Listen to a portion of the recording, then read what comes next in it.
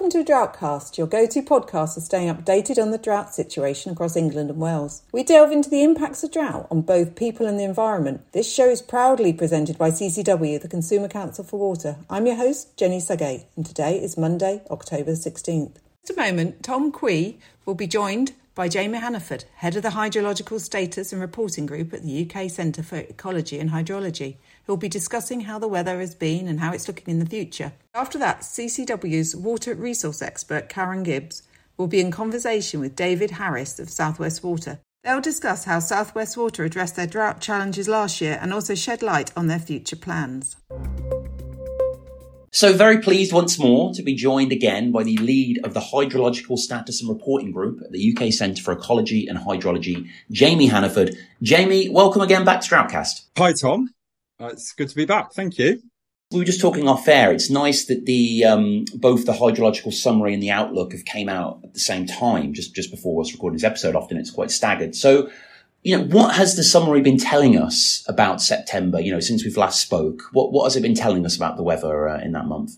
Yeah, so you're right. It's good timing. So the hydrological summary was literally just been published yesterday. So that's just to recap for listeners, the summary is sort of published every month, and it looks at the sort of where things stood in the last month. So it's looking at September, looking at the status of river flows, groundwater levels and reservoirs and so on.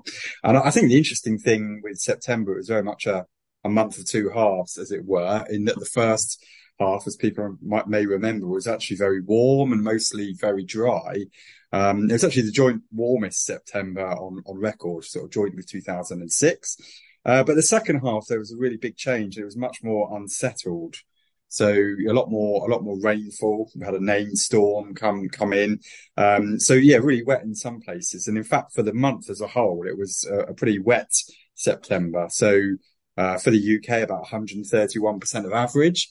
And in some places in the north and west, even wetter. So bits of Northern Ireland and Scotland, we had sort of half as much of the usual September rainfall again.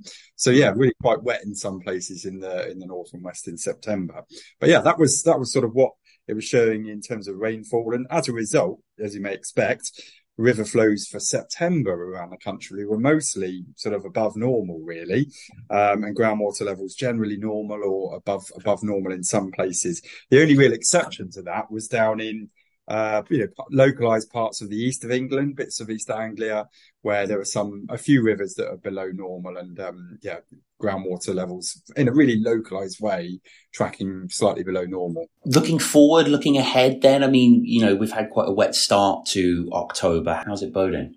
Sure. So that's the first thing to do is to, as I say, the hydrological summary really goes up to the end of September, and we've certainly seen some changes since then.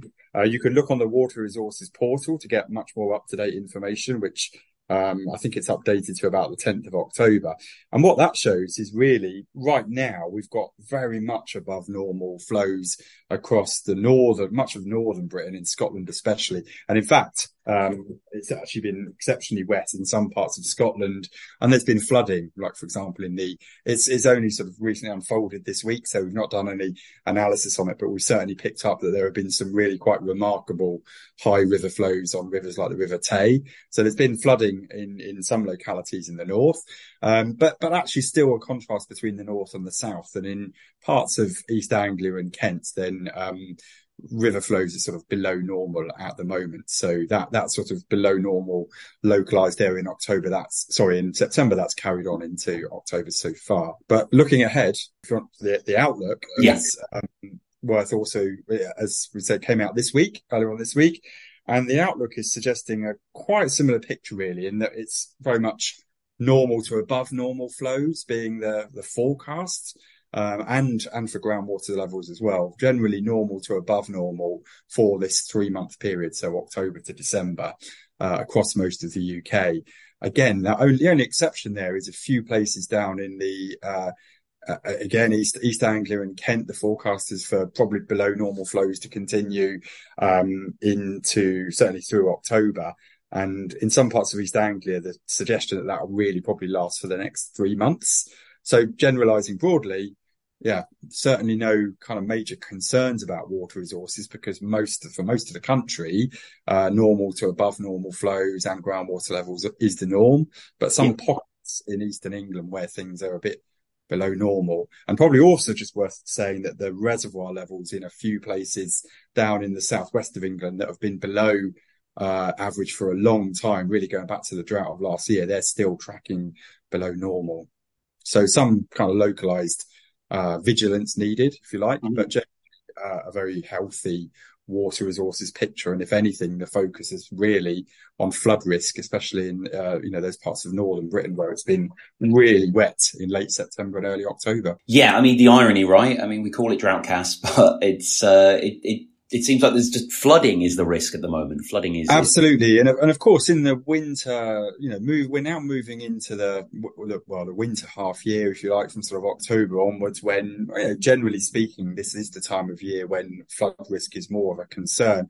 Obviously, as we've spoken about on previous Droughtcasts, winter is also normally the time when you get all of the replenishment of reservoirs and groundwater levels as well. So hydrologically, can be a really important time of year for droughts as well. But we're sort of generally going into that winter half year with sort of a healthy position, apart from in a very localized few areas of the east. So generally moving into this half year, in a good position. Certainly some, a tendency of there being more.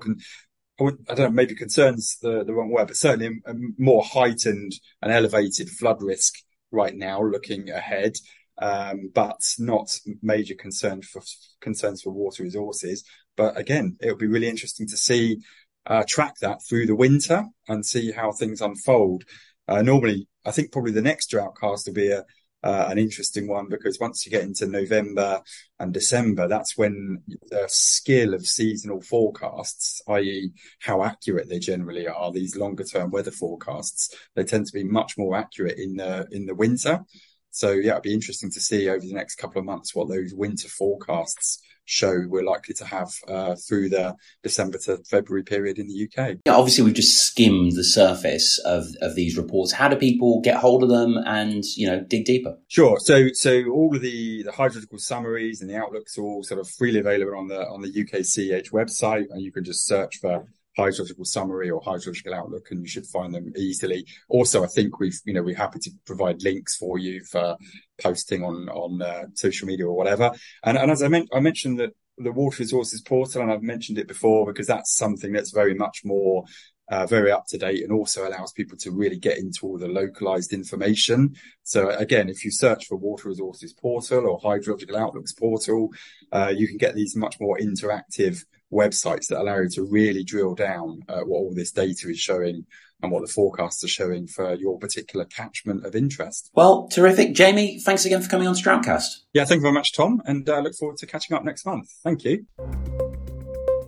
While Droughtcast is clearly centred around drought, it's worth noting there are plenty of compelling reasons to conserve water year-round, drought or no drought. And if you're seeking tips or motivation to save water, we have just the podcast for you. It's called Waterfall, and each week features expert guests sharing the valuable insights on the importance of water conservation and sharing a wealth of practical advice.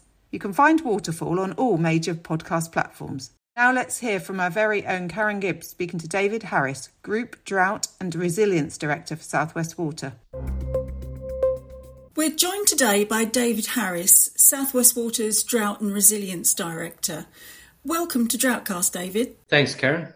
South West Water was significantly impacted by the drought in 2022 and maintained restrictions on water use long after other companies had lifted theirs. Perhaps you could tell us, just how bad did things get in terms of the water resources situation? Well, look, I'm happy to say from the outset that all of our restrictions have been lifted. We lifted those restrictions in Cornwall and Devon on the 25th of September. But yes, like last year, we hadn't, leading up to last year, we'd had 26 years without having to impose any demand restrictions.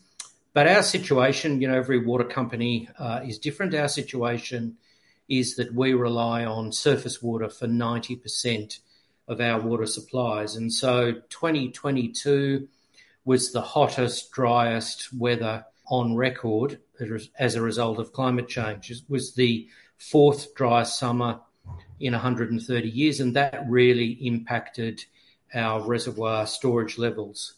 So as a responsible water business, we took the decision back last year to protect our supplies and to ask our customers to be responsible in their water use to protect those supplies.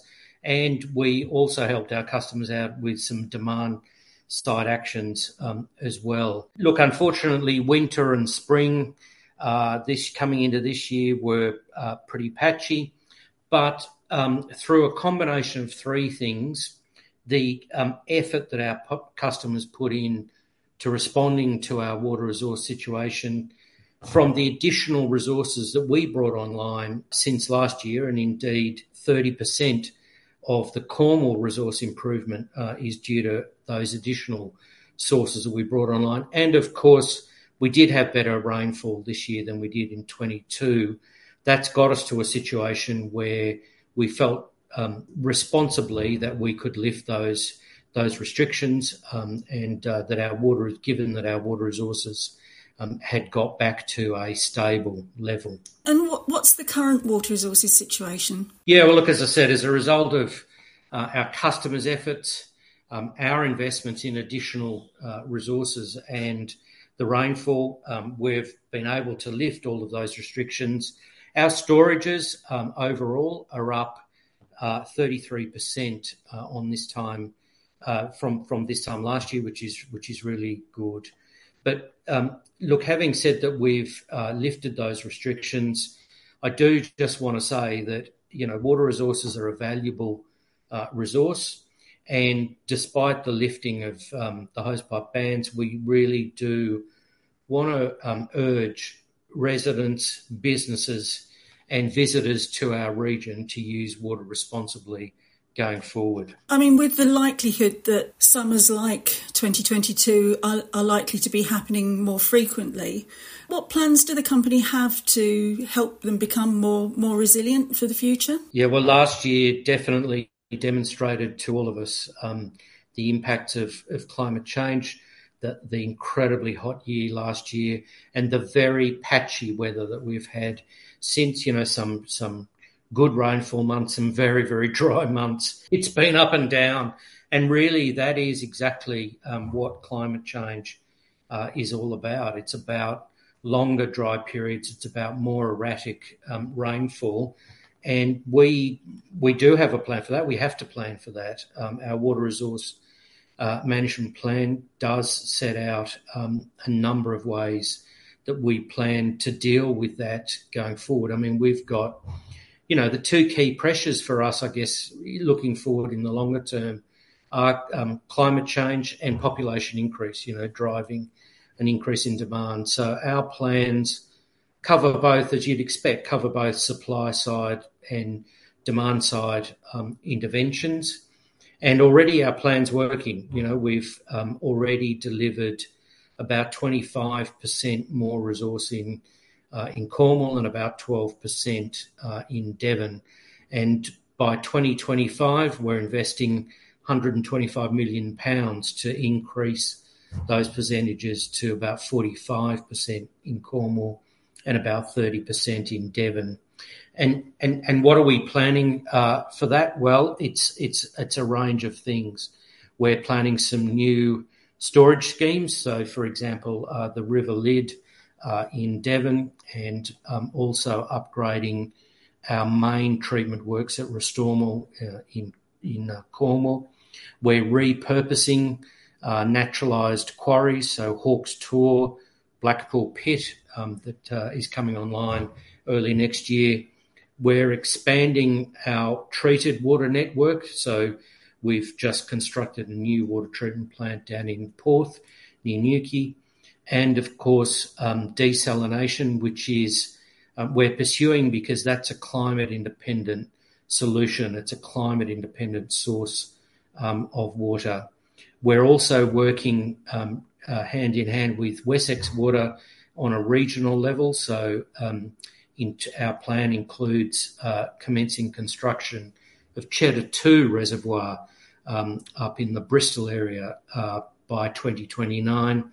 And we're also investing in our water grid, where we're going to build 5 new interconnectors which allow us to move water around our regions much more, so that we can balance out the risk of drought across our regions.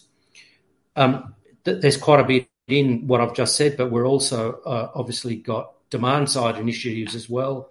So we're tackling our own water use, we're fixing leaks, and we've got a whole engagement scheme going with our customers, our Save Every Drop engagement scheme, where we're providing fixes, we're providing advice, we're providing water saving devices for our customers, so that they too can do, we're helping them to do their bit in the whole water resilience challenge. You mentioned earlier the use of desalination. Perhaps you can just explain to us, when you're expecting that to come online and where that installation will be? Yeah, no, we are definitely, we're progressing well with our desalination plant. As I said before, we rely on 90% of our water supplies come from rivers, and we need climate independent sources here in the southwest. So with 860 miles of coastline, desalination was an obvious choice for us in terms of a climate independent source of water. So we're in the final stages of our design for the location. It'll be down on the south coast of Cornwall. So in the final stages for locating and delivering that project. We're currently on track to have first water out of that desalination plant. We hope in the second quarter, of calendar 2024. We'll be submitting shortly our environmental and planning applications for that project. So that project obviously is subject to all of the usual planning and environmental restrictions and regulations, and we're just about to submit our documentation to regulators on that. So we're progressing rapidly, and that plant will be generating water for us, as I indicated, second quarter of next year. And you seem confident that you can achieve that sort of timescale. Yes, I am. We've worked very hard to make this plant a reality.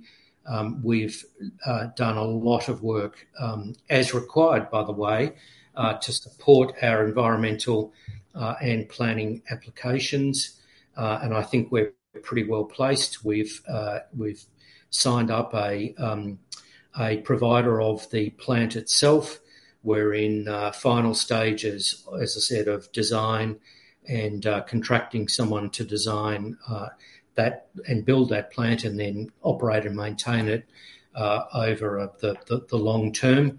So we're getting very close, and yes, we're confident that the plant will deliver what it is that we're looking for, which is 20 megalitres a day from that plant. And just to put that into context, that's about a quarter of the annual average demand for Cornwall. So that's the sort of volume that plant will be delivering for us. And of course, it's climate independent, and the beauty of it is we can turn that resource on and off as we need to. In other words, if we get really good rainfall, we may not need to run that plant for some time, but it's ready there to be turned on in case of lower rainfall or lower water resources. We can turn that plant on, and we can keep the water flowing. Sounds like it's going to be a really interesting project, and perhaps we can have you back when it's been delivered so that you can talk us through how the project went. Yep, no, I'd be very happy to do that, or as we go ahead and deliver that plant, that'd be a great opportunity. That wraps up this edition of Droughtcast. A big thanks to all our guests. We'll be back in a month's time with the latest in drought news. Remember to subscribe to Droughtcast so you never miss an episode. Thanks for tuning in.